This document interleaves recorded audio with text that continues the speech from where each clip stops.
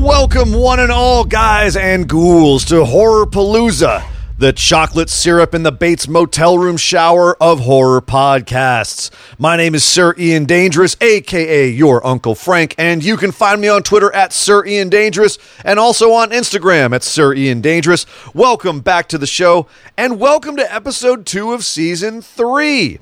If you're just joining us, stop. Go back to episode 1, start from there. Better yet, start at the very beginning, go to season 1, start from there. But if that's too much work, it's okay. I'll give you a quick recap. It's October, it's fall, it's Halloween time, and that means it's time to do a horror movie marathon. And that is what I am doing right here on the show. I'm watching a whole bunch of Halloween, horror, etc. style movies. I'm watching 31 of them, one for every day of the month of October. But it's not just any marathon. I'm going to talk about those movies today. I'm going to talk about the second batch of those movies today. But I have rules. I have to follow in order to pick these movies before I watch them. And here are the rules. And by the way, because it's 2020, I made the rules harder on myself because nothing can be easy in 2020. So I made the rules, I doubled up everything. Because normally, I can't watch anything in the previous 5 years. Well, this year, 10 years. Nothing I've watched in the previous 10 years. Normally, I make myself watch at least 3 foreign movies in languages other than English. This year, 6. I got to watch 6 of those. I have to have at least one film from every decade from the 40s and earlier on. So I've got 40s and earlier counts as 1, and then 50s, 60s, 70s, 80s, 90s, aughts, teens. I have to have one movie from each of those. Only this year it's doubled, so 2 movies from every one of those decades. Also, multiple films from the same franchise count as 1, and they have to be horror movies. Kind of obvious right there. It's been a lot of fun so far. I've watched Captain Kronos Vampire Hunter from 1974. I watched The Endless from 2017. The Taking of Deborah Logan from 2014. The Stuff from 1985. Tigers Are Not Afraid from 2017.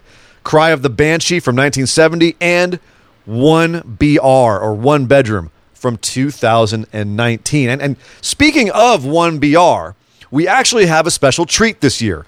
Starting this week, I am airing part 1 of an interview I did with producer Alok Mishra and stars Naomi Grossman and Clayton Hoff from the movie 1BR. So stay tuned for that later on in the show. We had a lot of fun, and we found out some crazy stories from the filming of that movie. But before we get to that, I want to talk about week 2 of the horror movie marathon. We had some H.P. Lovecraft, some Boris Karloff, some Stuart Gordon, some sex, some violence, some good movies, and some fucking awful ones. But before I get going, I'd like to once again thank my musical contributors, the Tiki Creeps and 414-BEG. They're both on iTunes. The Tiki Creeps are at tikicreeps.com. 414-BEG is on Instagram, and he just released an amazing new album on Spotify. It's called Violence.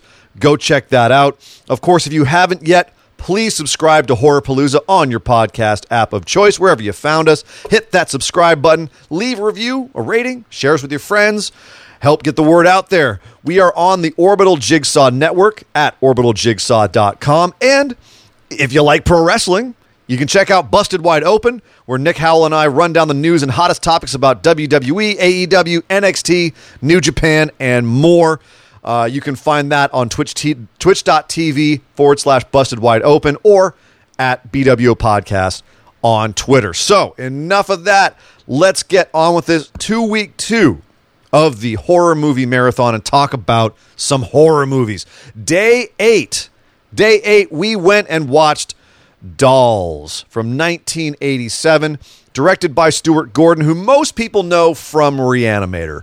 which of course is one of the greatest horror movies ever made, full stop.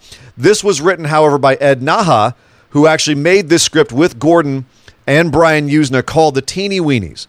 And if you've never heard of The Teeny Weenies, that's because it's more popularly known as Honey, I Shrunk the Kids. But that movie was a different story. That got made later. But the same guy helped him make this movie, helped Stuart Gordon make this movie, Dolls, which if you want to see Stuart Gordon go in a bit of a different direction than Reanimator or From Beyond, there's this movie, which really owes a huge chunk of its concept to the film The Old Dark House with Boris Karloff, which I reviewed a year or two ago. Now, the setup to this is the exact same as that movie. There's a group of strangers that are marooned in an old dark house in a torrential rainstorm, and they find out that that house is occupied by an eccentric couple with a secret. Only in this case, it's that they make killer dolls. Now, that concept isn't new, but the execution here is a lot of fun. I was actually surprised at how whimsical and amusing this movie was. It's not to be taken seriously, as you might suspect with the concept of killer dolls, any movie that involves killer dolls, but this one was one where they really had that whimsical nature, and they went all the way with it, and it feels fun the entire time. Now, I can imagine some people would be annoyed with the precocious central child in the film, kind of the main child character in the film, but as someone who typically finds kids in movies kind of similar to worms in my orange juice, this kid was shockingly pretty tolerable. She's pretty cute. She actually seems to be pretty smart most of the time. Now, it does help that there's an adult in the film who is also sold as a grown man-child who becomes her friend. But even he is more like slapstick and Lou Costello-style mugging than actually being full-on irritating, although people might find different interpretations of it. You might have a different experience than I did, but I didn't mind it. The evil parents of the girl they're evil. The crass punk hitchhikers / thieves are crass. The creepy old couple are both creepy and sweet and kind of endearing. I mean, everything is there. It just clicks. It just is what it is. And here's the thing: a movie called Dolls isn't going to work if the dolls don't work. But you know what? In this movie, the dolls work. They are genuinely unsettling. Now, some are more so than others. And your investment in the stop motion that they use for some of their movements will depend on when you were born. I find that youngins tend to be impervious to such fake-looking special effects, but there are some shots and moments that will creep out anybody, and that's saying something. They have these dolls with their dead eyes, but they're bloodshot eyes too, and little sharp teeth. It's just something like it reminds me a little bit of the dolls from Barbarella, but just they seem more innocent when at rest. So it's a good look for this movie. Overall, it turns out to be like a fable or a morality tale. And honestly, it's almost more of a kid's movie than a true adult horror. And that's not a slight. I could see showing this to an older or more mature child. But, I mean, there's some blood and a bit of gore, but there's nothing on the level of Gordon's Reanimator. But then again, fewer on that level. There's a hint of a nipple at one point as a woman's being dragged off by the dolls, but overall, it's a fairly tame movie in that respect. It's just more creepy because of the dolls than being outright outlandishly gory. But it's also a fun 80s throwback, and the ambiance with the dark and stormy night and the creaky old house full of dolls with bloodshot eyes and sharp teeth is a good mood setter for this time of year. So definitely recommend that if you like a little cute, cheesy old 80s movie. Worth a watch. But also from the 80s, the next night I got in a Stuart Gordon mood and I decided to watch Bride of Reanimator, which of course is the sequel to Reanimator. But this time Stuart Gordon didn't come back. It's directed by Brian Yuzna. And in this one, our favorite mad scientist, Herbert West, is still up to it with his reluctant assistant, Dan Kane, only instead of just bringing people back from the dead, now they're trying to create life from scratch. And as the title implies, that's female life, because Dan is still sad about Barbara Crampton dying in the first movie, and we all are. Her agent told her that she was too big to be in this movie by this point, which is too bad, because you can never get enough Barbara Crampton. Now, shockingly, This movie isn't that much fun, relatively speaking. At least for most of its runtime, it's kind of slower pace. It's more of a low energy film than Reanimator, which is this kinetic, energized, insanity filled film, and it's with a shorter runtime. But without comparison, if I wasn't trying to compare the two, this is still a very gory, morbid, and thoroughly unpleasant affair. And I say that as a compliment.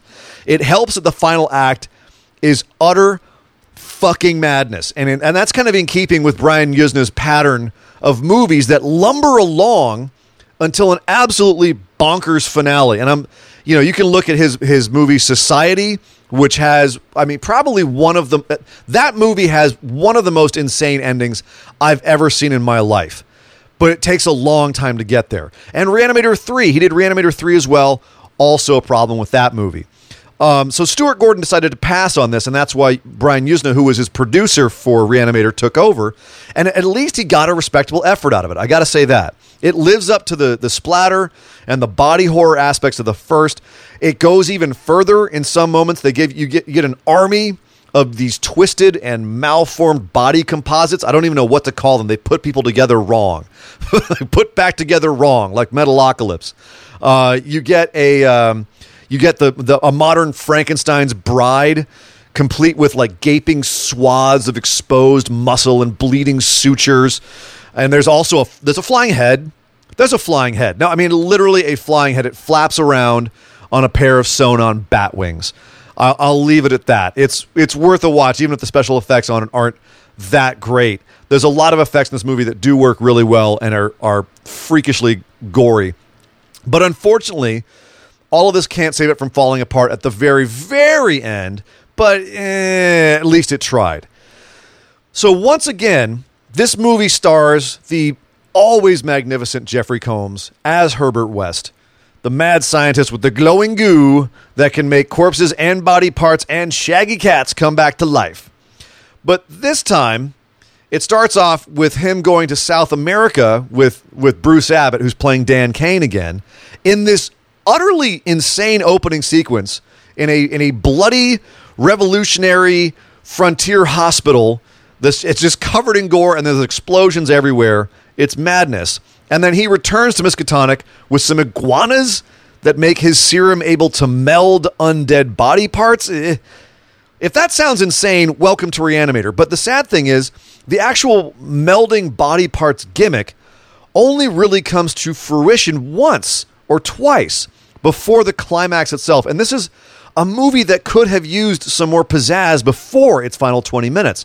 And even that final stretch just has some awful blocking, some awful dialogue and acting as the newly resurrected bride tries to figure out her place in the world, and Abbott's Cain seems unrealistically entranced by this shambling monstrosity.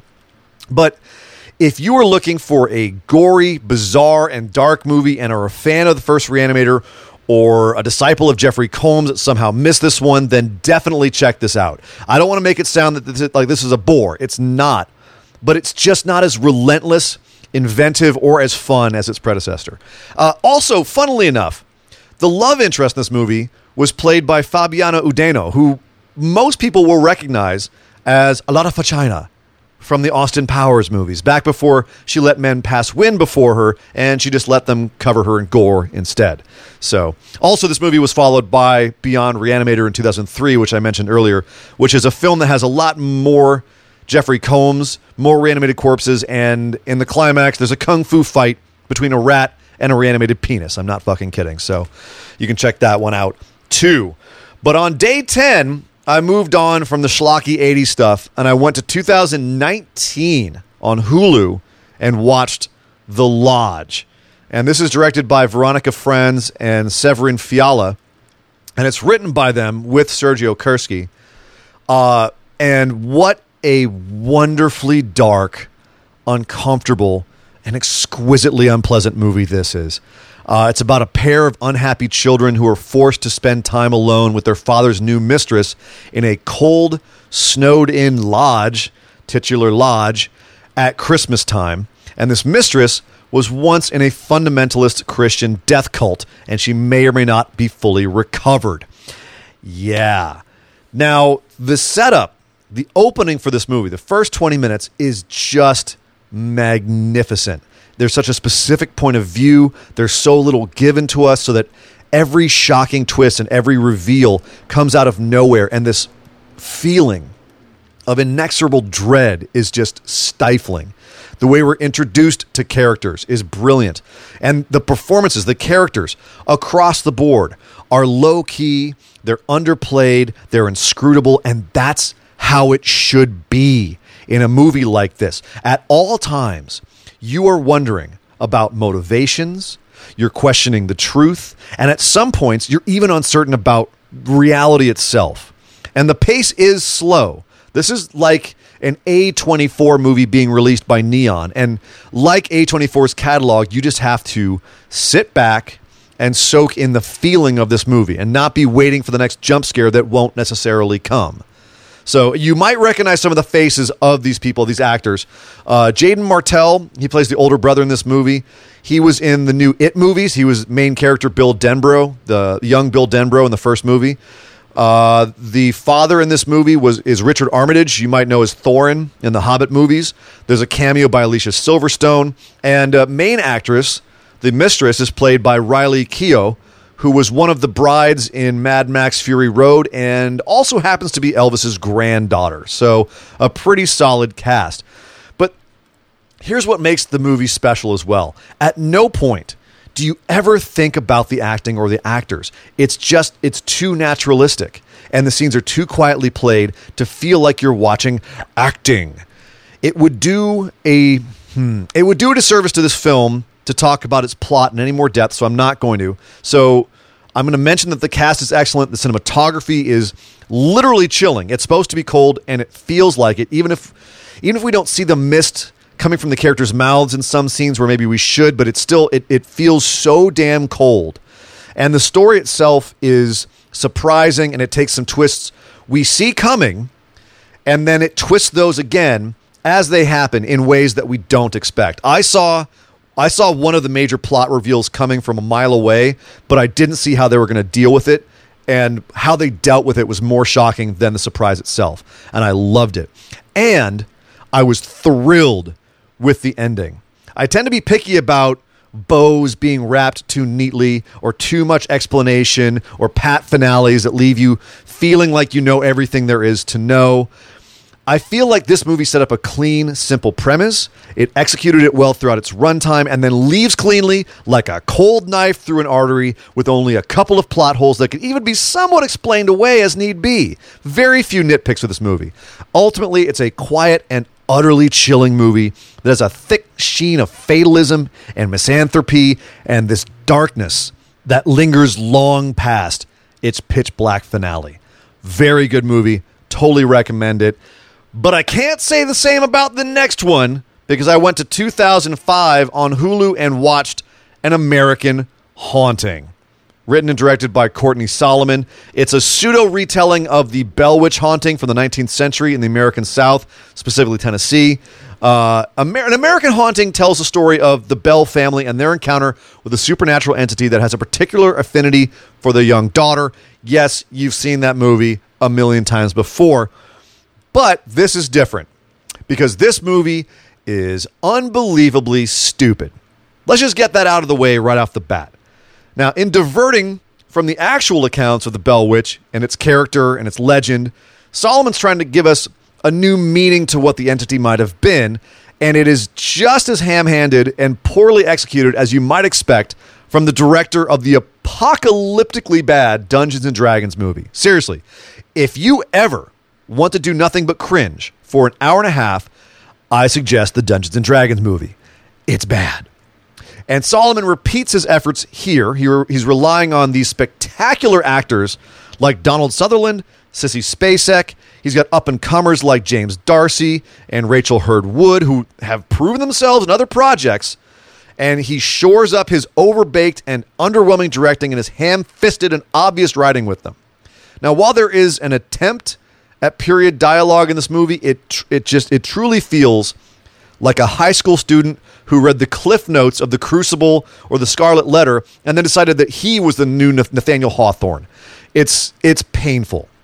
And the plot twists, as such, are so arbitrary and forced that there's no reason to invest in any of the quote-unquote characters whose motivations and intentions seem to shift on a whim. And Darcy, poor James Darcy, he is in one of the worst positions. He's left with nothing to do but wince through every line as though he's trying to determine if he should trust a massive fart. And poor Sissy Spacek makes at least 2 scenes work by finding some real heart in a nothing character who comes to this revelation towards the end of the movie that in no way was set up or earned, especially, by the film in any concrete sense. And there's a lot of this. Even the witch itself goes from barely being able to open a window to flipping a damn carriage. And frankly, once the reason for the witch's existence is revealed, the scope of its varying degrees of power and the times it utilizes them are thrown into even more question. But honestly, the worst aspect of this movie is and I use quotations here again, the cinematography. Solomon throws every Adobe Premiere effect and swooping Steadicam shot he can think of at us. And since he's not very creative, we get the same trick over and over and over ad nauseum to the point where we're begging for something to happen that advances the plot or the scenes that doesn't involve flying around the room while these poor actors look like stunned cows. Now, it's not to say the movie is without good camera shots. The countryside is beautiful, and you'd have to be a complete amateur to not get some good footage from these places. But all too often, we either get flashes of what could have been or shots that just seem wildly out of place given the tone of the surrounding movie. It's like it's made by committee. And An American Haunting tries to bring it home with a moral twist of some sort at the end, but it's a pedantic and eye-rolling way to bring the legend, as Solomon has conceived it, into the modern day. And it's a groaner. It's just like the explanation for the Bell Witch itself. It's exploitative, it's unearned, and it leaves you feeling queasy as opposed to satisfied or scared. There's no scares to be found anywhere in this movie. If you're scared by this movie, you don't watch a lot of horror movies. And the other problem is this. The original tale of the Bell Witch was far more nuanced and interesting. The entity was cordial to some people. It was even doting on Lucy Bell, the mother of the house, the Sissy Spacek character. And while it had some affinity for the daughter of the family, it actually broke up her engagement because it didn't approve of her fiancé. There was at no point the level of abuse seen in this film.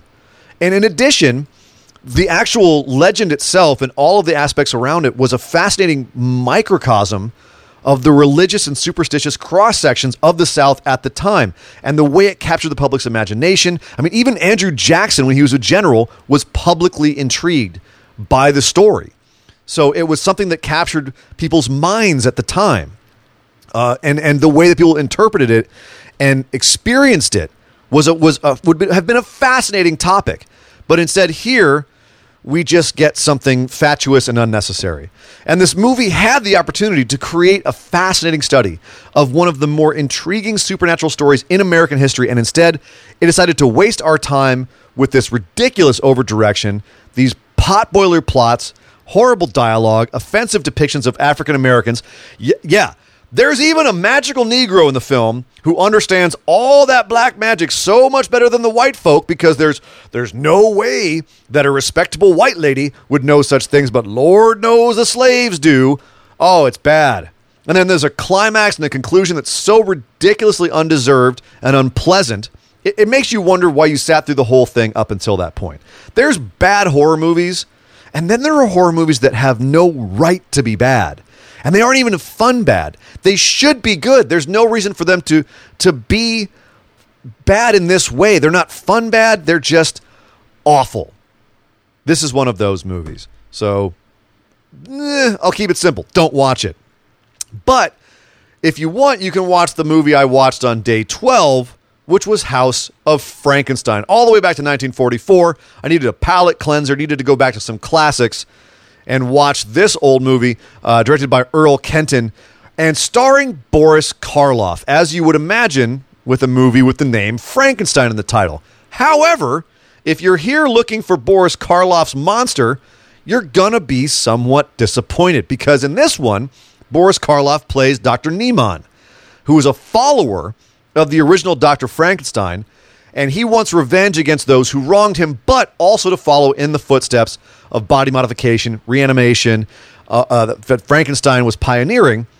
But along the way, he finds himself on the wrong side of Dracula, who's played in this movie by John Carradine, of all people, the Wolfman, who's played by Lon Chaney Jr., classic, and the Frankenstein monster itself, played in this version by Glenn Strange for the first time, which is bizarre. It's bizarre to see it when Karloff is also on screen. But Strange goes on to play the monster twice more. He plays him in House of Dracula and in Abbott and Costello Meet Frankenstein. This is the only time that Karloff is actually on screen with the Frankenstein monster and doesn't play him. But this movie is actually really entertaining. And if you leave logic and continuity of the larger Universal Pictures universe out of the equation, it is. If you treat it like a standalone, it's actually a fairly fun romp, so long as you're not too much of a fan of any of the particular monsters in the movie. Frankenstein's monster gets the worst of it. He's only active on screen for less than 5 minutes. Dracula doesn't fare too well either. He doesn't have a Transylvanian accent, for one thing. You've got John Carradine being very British. And he, frankly, when he goes out in this movie, it is more stupidly than Dracula goes out in any other Dracula movie. And that includes the Hammer movies where, like, he's struck by an errant bolt of lightning or he willingly walks into a deadly holly bush. This movie's embarrassing. It's embarrassing for Dracula. But on the upside, Lon Chaney Jr. does what he does again here, and he plays poor, tortured Lawrence Talbot until the full moon sends him out to munch on villagers one more time. But really, the crazy thing is, the best monster in this movie is Daniel, who's the hunchback assistant to Karloff's Dr. Niemann, kind of like an Igor, kind of like a hunchback of Notre Dame.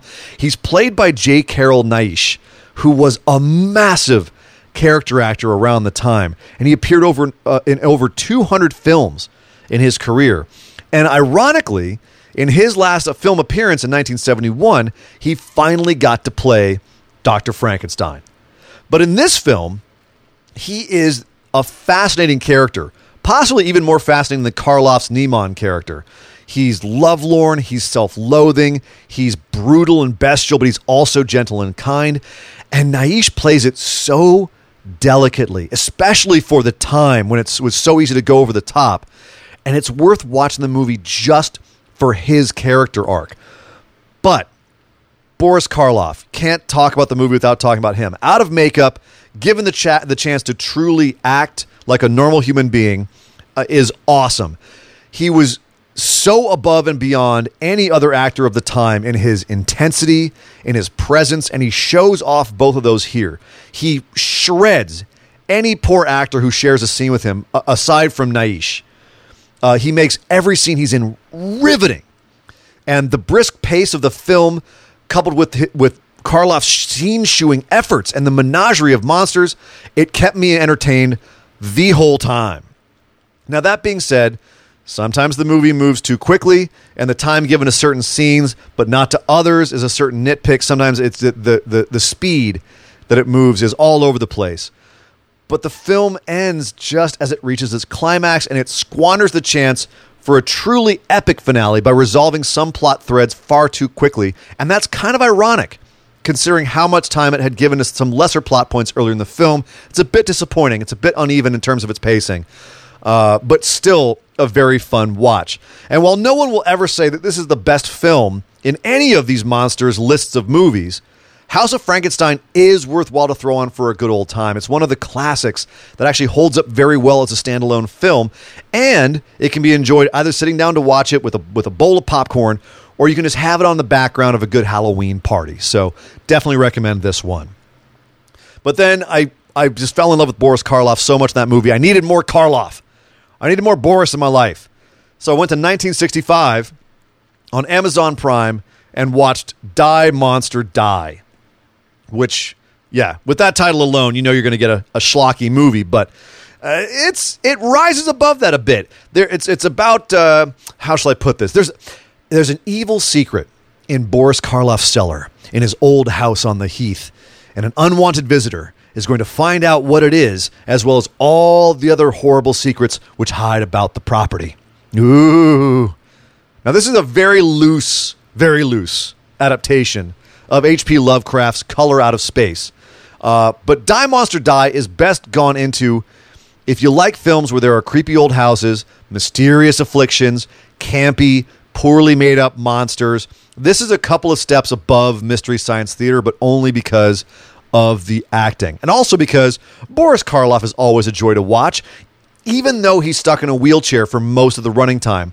Although there is a missed opportunity at the end to have him revisit an old famous role, wink, wink, at least in some sort of physical acting homage. They didn't really pull the trigger on that. But the rest of the cast they're fine. They're good. It's notable, actually, that this is one of the last roles of, I'll call him a poor man Steve McQueen, Nick Adams, who has actually a really interesting life story, should you choose to read up on it. Long story short, he was a man's man party boy who loved to flaunt his close friendships with the likes of James Dean and Elvis, and he died, some would say mysteriously, of an overdose of prescription medicines long before that was a popular trend around Hollywood. So, interesting little kind of spooky Hollywood story there if you want to look into that. But that's neither here nor there. The simple fact is, this movie's not bad. Its worst aspect is the schlocky title and the monster makeup, which is abysmal. But the atmosphere itself is wonderful, aside from some tragically bad matte paintings. But the mood is well set up by the directing and the script, and it gives the whole proceedings a sense of doom and dread. And there's some really creepy scenes. But it is a schlocky movie at its core, of course, which the title underlines. But it's more adventurous, and it's further out there than a lot of its kin. Though by the time it was released in 1965, a lot of these tropes and mannerisms must have seemed somewhat outdated. But taken out of context now, it's actually a really fun watch. You got Adams' thick New York accent clashing with Karloff's smooth British murmur, and there's some wildly out there scenes for the time, like this menagerie of mutant monsters that the film calls a zoo from hell. And at the climax, if it wasn't for the makeup looking like literal tinfoil, it would have actually been a pretty worthy capstone to this film. It's not perfect, but it'll do. And despite being a bit meandering, it was exactly what I wanted out of an old, campy, schlocky horror film. But I did mention it was Lovecraft, or based loosely on Lovecraft, and on one specific story in particular, that being The Color Out of Space. But to talk about how it handled the story in Die Monster Die, I would need to talk about the film I watched on the next night, on day 14. And that film is The Color Out of Space, the new movie from 2019, directed by Richard Stanley and written by Stanley and Scarlett Amaris. And Richard Stanley is an interesting case. He's been a music video director, a war documentarian. He was the guy they fired off of 1996's Island of Dr. Moreau disaster before they got John Frankenheimer to come in and take responsibility for the mess. There's a great documentary out there called Lost Soul about the making of that movie and the madness that went into it. But now Richard Stanley is back, and he's apparently trying his hand at Lovecraft films now. This is the first of 3. The next one's going to be called The Dunwich Horror, which is an awesome story. And given some of the visuals in this movie, I can't wait to see what he does with that. And because the visuals in this movie are the strong point. When you're dealing with a Lovecraft story about an alien, which is only described as an otherworldly and indescribable color, you're already up against the wall in terms of what you can do, right? It's literally described as indescribable, and it's a color. So Die Monster Die did it with this neon green light and a high-pitched warbling sound. Color Out of Space uses a pinkish-purple, misty, electric CGI pastiche thing. And there's a lot of optical effects, including this vast oversaturation and eye-piercing clarity of focus. It's really cool looking. And for the most part, that's successful. This is certainly the best-looking, strictly Lovecraft movie that there is, at least in terms of the visuals. There's a decent amount of good, goopy body horror, which it will make you think of The Thing or From Beyond, and it's always a good time to have some good body horror. And most of the body horror also, I'm happy to say, is practical. And that always gets points in my book. There's a good pace to the film. The action is exciting. There are some creepy scenes that are really unsettling, just disturbing as hell. And there's a self-mutilation moment. Oh my God, that had me leaping off the couch like a cat being hit with water. Oh, I'm actually getting goosebumps thinking about it right now. That's a good sign. But we got to talk Nicolas Cage, because this is a Nicolas Cage movie. And honestly, it's not just him. It's the cast in general. But let's start with him. He is looking less and less human as the years go by, and this movie is no exception. And it wouldn't be a problem if he weren't trying to play the every dad in this movie. It's like a Craig T. Nelson in Poltergeist situation, but with a weirder hairline. Now, his odd mannerisms and weirdo acting scenes aren't a deal breaker per se. In fact, sometimes they save the movie from its other failings, but it does distance us from the one character in the movie we really need to empathize with. And it makes it hard to truly engage on an emotional level.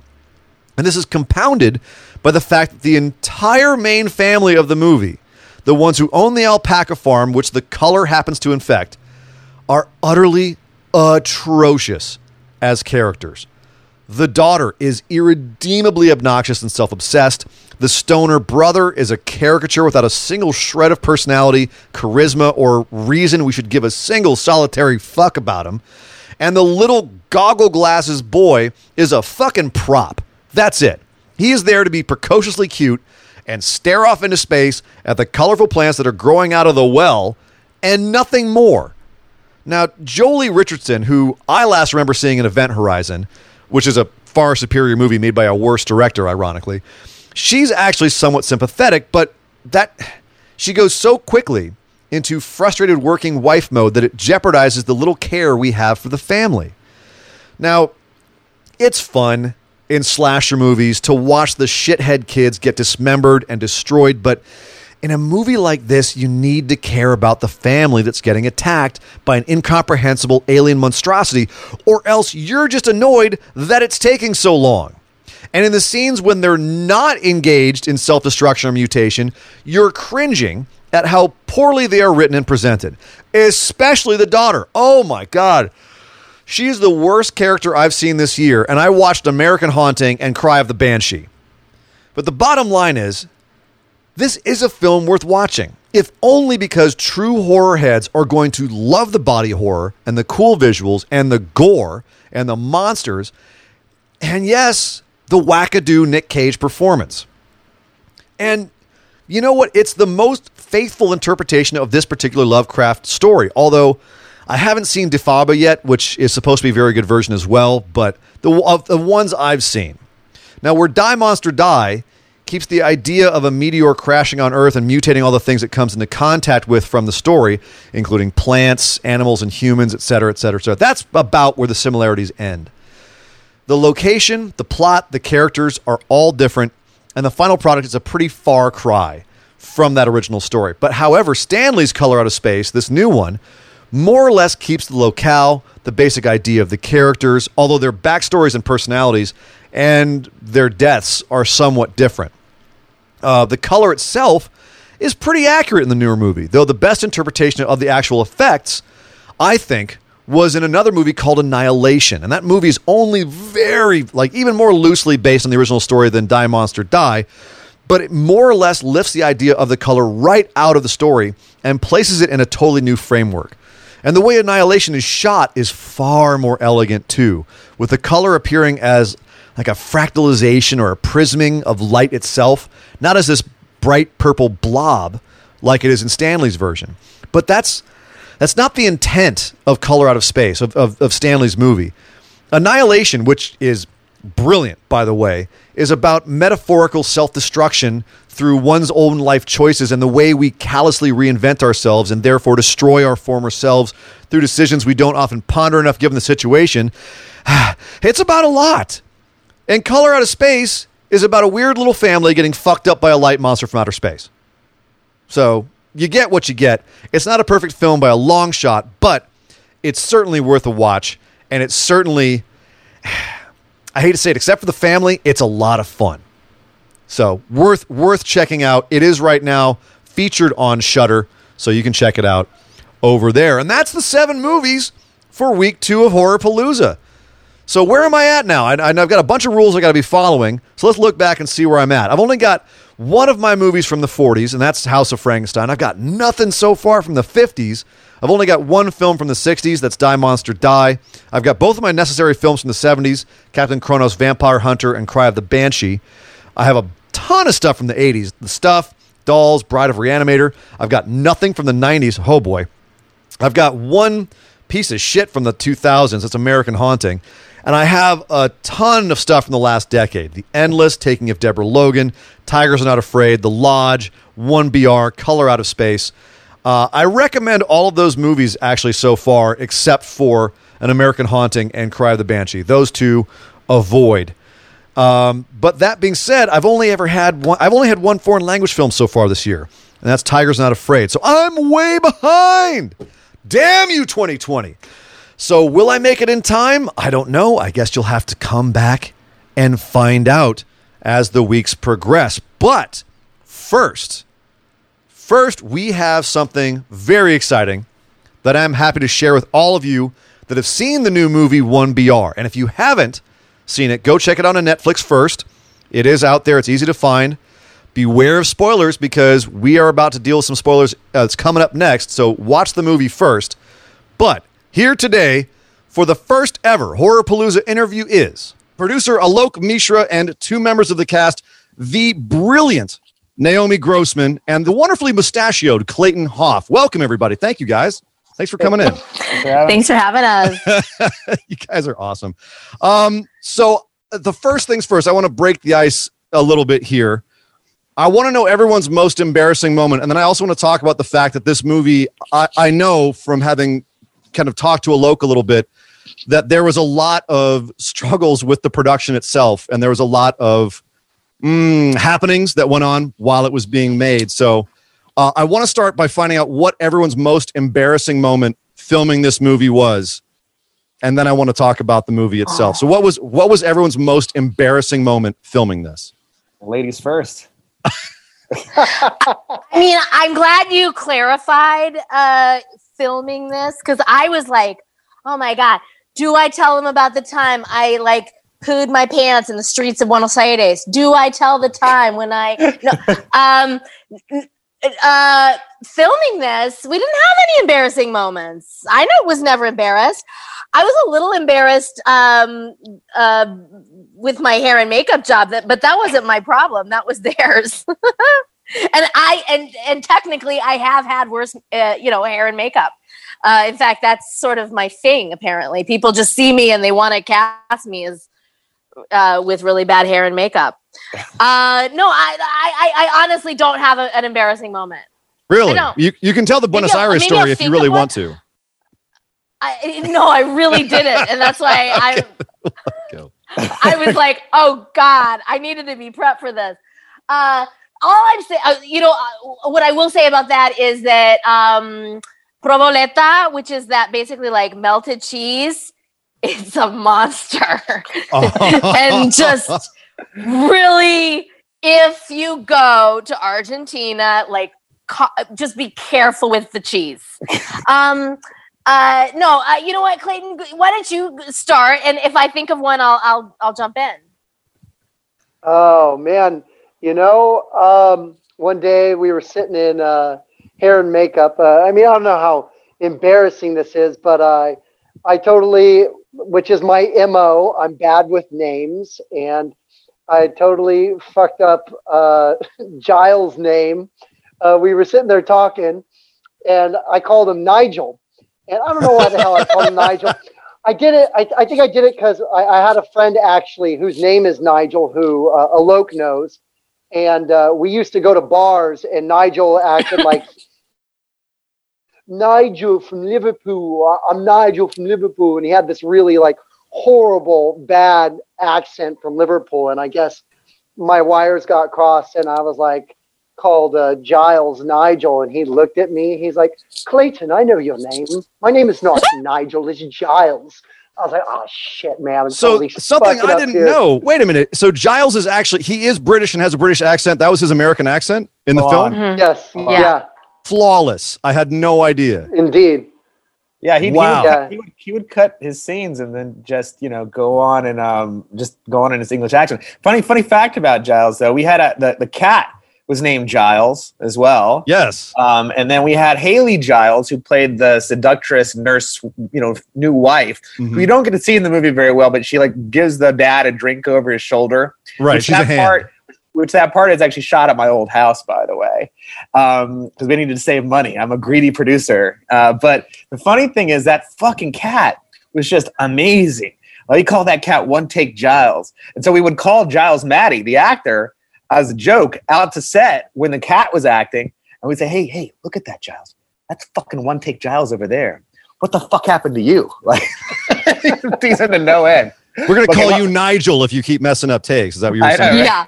No, but he was Giles is amazing. Giles can also cry like 3 different ways, and is just a consummate professional act. I mean, amazing actor. I mean, he's in everything from Ford versus Ferrari to like the shitty Steve Jobs movie to like 24. He was in that show, the one that wasn't with Kiefer Sutherland. Like, right. He played a big part in that. But going back to your original question, you asked what was my most embarrassing moment, and I will tell you. Every fucking time I have to be in the movie because I'm not a fucking actor. That's the one thing. I'm not a fucking actor. And that was one thing. And you can play a drinking game, as Naomi Grossman would tell you, every time I come on, drink, but make sure you pour yourself something very tall and very non-powerful because you will be drunk by the end of it because I'm in every... You show up a lot. You show up a lot. You know what happened is that they'd be like, we had friends and family who were extras. And some people wouldn't show up and they'd be like, you need to get out there right now. I'm like, why are you wearing a fucking logo t-shirt again? And I'm like, I don't know that I'm going to be in the movie. I really hope I'm not going to be in the movie. But I'm surprised as the producer, you didn't take the chance when you had the opportunity to be the guy that everyone was slapping in the one scene and just let everyone get it out in one scene, just slap you over and over and over again. That's a funny idea actually. And maybe for the sequel, who knows? I mean, maybe it's possible.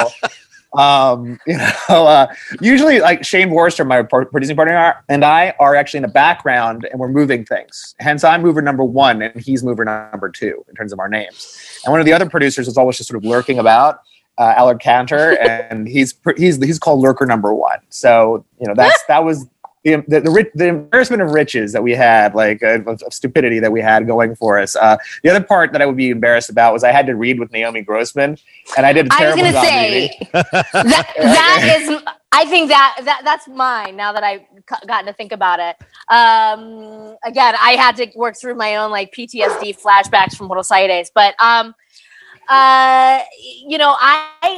found out about this movie in March, and we started in December. So I had about 9 months on everyone else, only because, some people, actually 3 of the main leads all came in literally the weekend before we started shooting on a Monday. The original leads or the new ones? No, they were all replaced. So right. We'll tell you that story too if you like. I need to know that story, yeah. Oh, yeah. Well, basically, though, when Alok was working on another project, which fell through, and so he was quick, scrambling to find something, and that's when he came across this script, which actually was offered to him by David Marmor, the director, writer, after one of those, douchebag meetings where people in Los Angeles just sit around and talk about themselves. And was it at the Ivy? Was it at the Ivy? I have to. Yeah, it was most likely. I'm sure. Actually, it was in Culver City. It was at what's that place in the middle that it doubles for the Tron. It was in the original Tron movie. It's a chef's name. Akasha. That's where it was. That's less douchebag than I'd pictured it myself, actually. I was at the Ivy as I was telling the story. But basically, Alok had been sitting on this script all this time.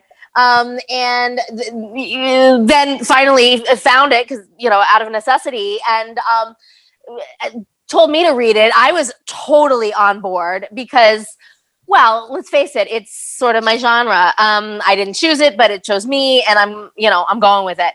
And the fact is, it's really well written. You know what I mean? Like I always say, like as an architect's daughter, like I know, like if the foundation is good, then you have if the blueprints work, then you have a building. If the script sucks, like there's no movie. So I was on board from the very beginning. What I did not realize is that he was going to surprise me with a call for an audition like in November. So like basically 8 months later. And I was like, wait, what? I have to audition? Like I thought I was offered. Like I was the one like on board, like telling him to even like to do it. But, alas, it was just a formality. It was really just to meet with David and, kind of find where I fit in all this. But it was funny. Alok is a total character. He's also like a dear friend of mine. And I just know from many a late night drunken Trivial Pursuit game, like one of his really sly like ways of like winning ultimately is like the way he'll read a question. Okay, you could know the answer to this particular Trivial Pursuit question, but the way he'll read it, like slow, the fast, like it'll even happen with his internet, like, and you're like, what's happening? Like that is how he was reading, like because he was my reader in the audition. He was the person I was like acting against, and I swear to God, it was like he was trying to sabotage me. And fortunately, like I've been in acting classes where we actually do that exercise where you have like a bad casting director where you like, it's almost like preparing for a debate with Donald Trump. You know what I mean? Like, make sure you practice having like shit slung at you and like insults fired at just so you're prepared for anything. Like, honestly, I thought I was prepared for that audition, but no one is prepared to have Alok Mishra as their reader. Yeah. So Alok, you should sell your talents to acting classes. Go in there and read with people so they're prepared for these kinds of auditions. Listen, I'm not an actor. I'm trying to help out. I put the script in my hand and read this fucking line. Okay, I'll read this fucking line. I don't know. It's like I'll read it like a crazy person. I'll read it slow. I'll read it fast. Well, listen, she already had the part. Let's be honest. It was a formality, and we just I didn't know that. I mean, it was like I said, it was an embarrassing moment for me to assume, my good friend would just, would cast me. But no, here I am. It's okay. It all worked out. It did indeed, yeah. No, and the movie turned out fantastic. And you mentioned the script being a good foundation, and actually, that was one thing that really I was pleasantly surprised by. Was not only was the script really strong, but you guys as actors, every single person in this movie, absolutely hit the ball over the fence in this movie. I mean, obviously, Naomi, we know from everyone who's seen American Horror Story, we know that you're an awesome actress. Clayton, I had never seen you before in anything, brother. I know that you were you went to UCSB for acting, and I'd never seen you in anything.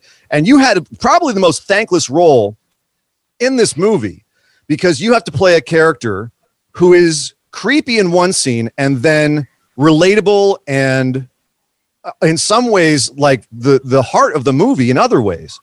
So you have to be someone who's engaging and creepy and turn it on a dime. And that's hard as hell.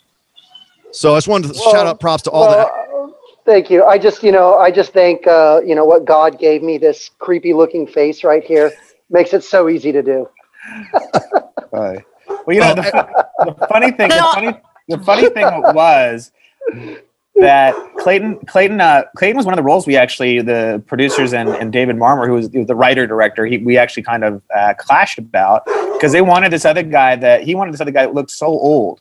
And I was like, Jesus Christ, like not only you got to, spoiler alert, like not only poor like Sarah got to like marry this guy and fuck this guy, but he's an old fucking guy.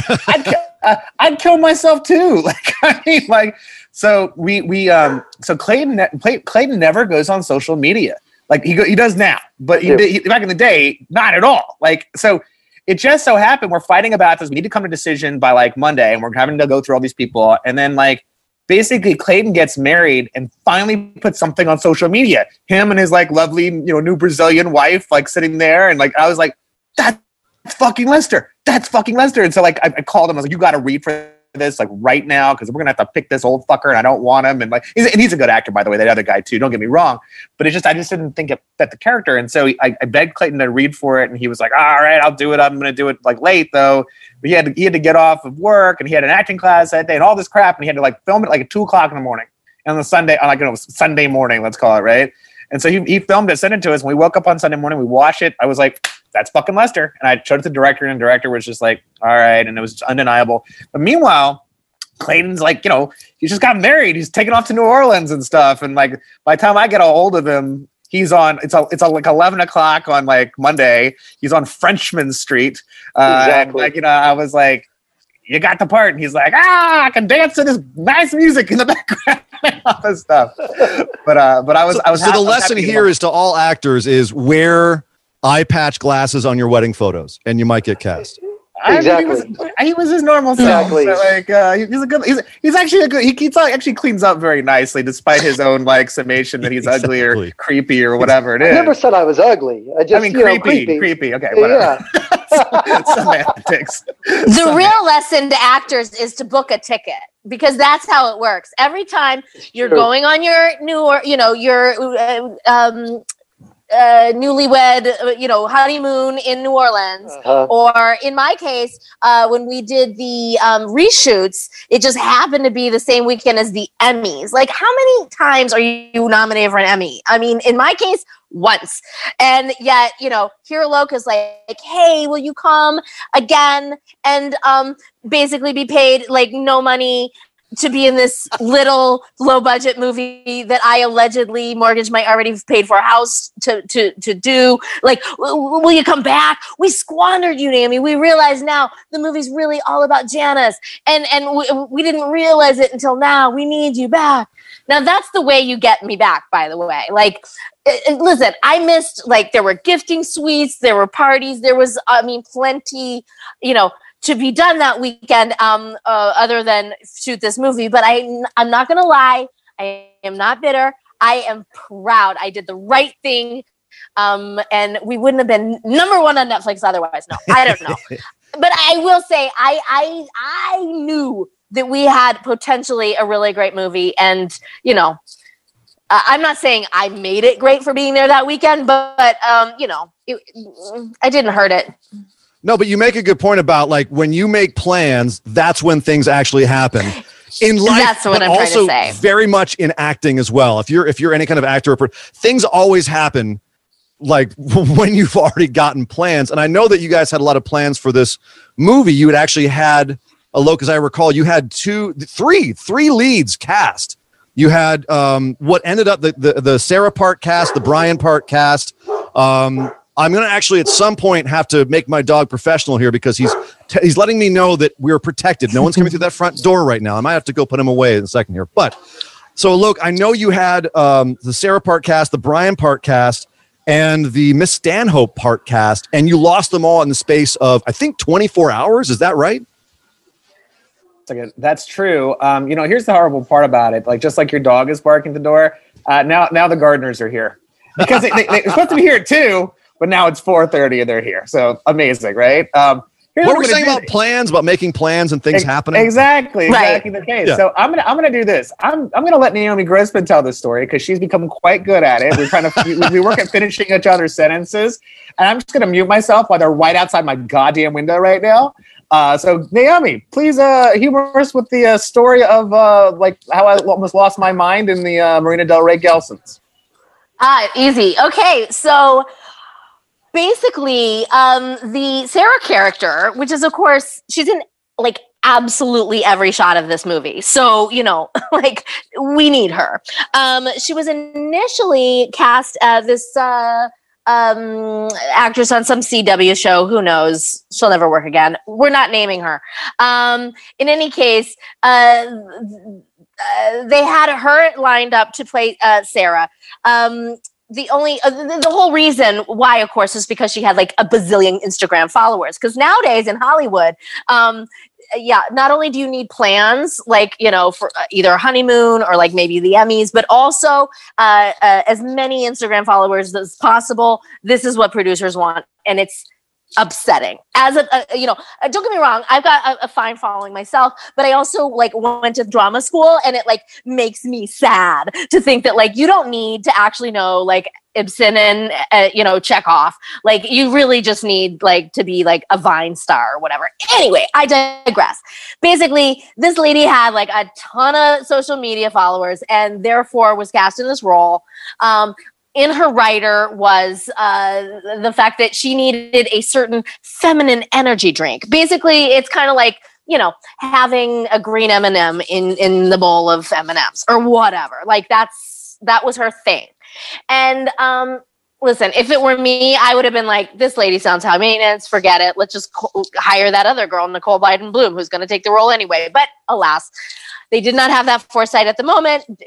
Alok's just trying to be the best producer he is. I mean, literally, not only, well, he's a money grubbing producer is what he is, but he's also like, he's a first time producer. He's just trying to do it right by everybody. Like, he's everything to this movie. He's an extra, as we mentioned, like at least a half dozen times. He's he's driving to the Marina del Rey Gelson's just to get this girl some energy drink because, don't get me wrong, they hired a whole truck to have it hauled in. But of course, the truck was going to be like a couple days late. And, Alok can't let his, star be without feminine energy drink for 3 whole days. So he actually drives. And again, for people who not in Los Angeles, they don't realize like the sacrifice it is to get on the 405 to the 90 all the way to Marina del Rey to get a freaking energy drink. It's ridiculous. In any case, you got to imagine he's there with the manager. He's like begging, hey, can you just look in the back? Maybe you've got more energy drink. The manager's like, I really don't think so, dude. And he's like, please, will you please? So sure enough, manager goes in back.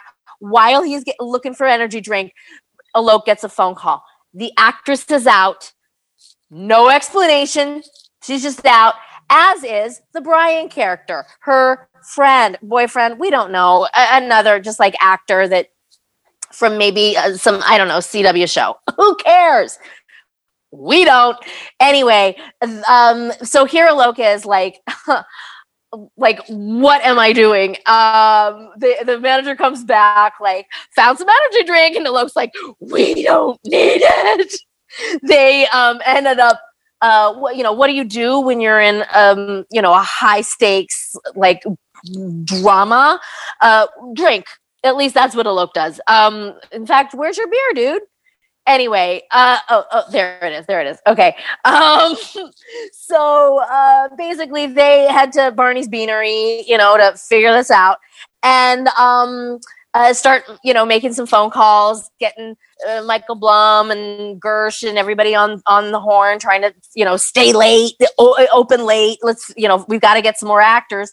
They ended up getting in touch with Giles Maddie, who ended up playing the Brian character, who was actually driving down from San Francisco at the time, and like pulled over, just to like read his part. It's funny. Alok tells this story as if this is unusual. Again, actually, this is very common. Like actors just want to work. And, as long as we can like skim through and make sure it's not a porno, we're probably like on board. Right. Anyway, I mean, I'm just saying I've done it. I've totally done it. Not and porn. sometimes even if it's not porno, it's like, well, if it's a well-written one, maybe. Right. Again, if the foundation is there. Anyway, Giles came in last minute, as did Nicole. Nicole actually ended up being David's first choice, but the money grabbing producer won out ultimately. But she really was just like the best thing that happened to us. She came in from New York. She had 3 hours of rehearsal time with David, which is nothing. I mean, film and television, we rarely have much, but that's really nothing, especially to carry an entire film of which you're literally on like every frame. But it worked out. It was kind of meta. You know, she was the only one from out of town. So she was sort of, you know, fish out of water. Like the rest of us all live here. So we're all like, oh, you know, what are you doing tonight? Oh, I'm going to that restaurant in Culver City. Oh, well, I was going to go to the Ivy. Whereas, you know, she's sort of just like stuck in some hotel room, a very nice Hilton, I'm told, in Alok's defense. But, you know, still, like the girl, you know, for all we know, you know, he probably got her a rental car she didn't even know how to drive. You know what I mean? Like she's definitely one of us is not like the other. And that was Nicole Bryden Bloom in this situation. The last character, I should maybe tell you the timeline too. The Gelsons incident was on a Monday. They were supposed to be shooting on that Thursday. So they ended up buying a little time. They got these guys, you know, subsequently, but it was Friday. Yes. Friday. They ended up pushing to shoot until Monday of the next week. And I was going to say one thing that was left out was that on the same Monday, the Miss Stanhope character that we I haven't told that part yet. I was going to say I was saying that what happened on that Monday, we lost all three people. Right. Sorry. Yes. Were you at Barney's yet or not? We were at the bar. Yes. You were at the bar. Okay. So here they are, like figuring it out at the bar. And that's when they got this phone call from the woman originally lined up to play this Miss Stanhope character. Turns out her husband has been rushed to the hospital and is dead. Gone. She's out. So they're just, again, losing their mind. Turns out, you know, they ended up getting Susan Davis's reel. At the end, there's like a, you know, phone number at the end, which Alok called, thinking he was going to get like an agent or manager. No, it's her. You know, Alok is like, listen, this is highly inappropriate, but I'm going to pitch you the movie. I'm going to pitch us. And she listens and she's just like, oh, well, I've never been in a cold movie before. And so that was at 9:30 in the morning on Friday. And by 11:30, she was signed. And so there you go. I mean, let me tell you, even though I was, you know, lined up to do this movie since March, I'm positive my agents took well over 2 hours to get me signed. So kudos to her and her agent and Alok, because they really... They cast the shit out of this movie. It was amazing. I can't, and that's just the casting. Wait till you hear about the fires and the hot felon who stole all of our production equipment. Wait, hot felon as in he was on fire, or he was hot as in he was an attractive felon? Both. Okay, definitely have to hear that story. But I want to hear. So wait a minute. So we know how you were cast. We know how the three leads were cast last minute, and I'm with you. I can't imagine anyone else playing those roles after seeing them in it. I mean, all of them knocked out of the park. And like you said, Nicole Bryden Bloom, I was blown away by her range and her subtlety in this movie. There's some scenes where you have to be so delicate, and there's so much going on so many levels, and she nails it. But as I said earlier, I was also really impressed, Clayton, with you as well. How did you get cast? Was it just straight up like, oh yeah, there was a part, my agent put me in for it and auditioned, and here I am? Or was it more complicated than that? No, it was the story we told before. It was literally saw his picture on Facebook. Yeah, right. Yeah, and he was like, that's the guy I want. But how did you know him, Alok? Like, how did you find him? We know each other. We know each other from the bar. From going to the bar. From the bar. From Bigfoot West. Okay. My friend Nigel, who I mixed up Giles with, was a bartender there, and I would frequent the bar, do trivia night, and Alok would be there with his dog, drinking dark beer, and we made acquaintances, and then became friends on Facebook, so we could hang out digitally. And then he saw me digitally post that picture, and now I'm wondering if Nigel is a mutual acquaintance of ours, because I actually helped open that bar. So now I'm curious. If we've ever I think he came along later, but I'll tell you another funny thing is that our executive producer, Peter Polk, and I also met at Bigfoot, and he was very responsible for us for two things. One, for us getting into Fantasia, because he's Ty West's producer. He did like House of the Devil and anything Ty West has done, Peter Polk has produced. And he was also instrumental, Peter Polk, in for us getting our distributor sales agent, Dark Sky.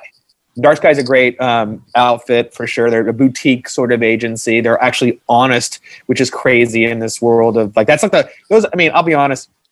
I don't give a shit who knows. Sales agent distributors are like the biggest like crooks in this business. Like, it's hard to find an honest one that's going to give you accurate projections of what they think your movie's going to do, and then actually, achieve those projections. A lot of them will leave you just do enough to make their nuts and then leave you by the side of the road to die. But we met Peter Polk also at Bigfoot as well, so that was another happy happenstance from going to the bar. that particular bar, yeah. Yes. Drinking is how you get cast. It's how you figure out, all life's problems. Who knew? Well, I'll drink to that, but unfortunately, we're out of time for this episode of Horrorpalooza. Luckily, we have 2 more episodes to go. That's right. Next week, we will be back with numbers 15 through 21 of the Horror Movie Marathon, as well as part 2 of this interview with Naomi Grossman, Clayton Hoff, and Alok Mishra from 1BR. So thank you to them for hanging out with me today. And of course, thank you to my musical contributors, the Tiki Creeps and 414 Beg. And thank you to all of you out there listening to this very show. My name is Sir Ian Dangerous, a.k.a. your Uncle Frank. You can find me on Twitter at Sir Ian Dangerous or on Instagram at Sir Ian Dangerous. Thank you very much, and we will see you next time right here on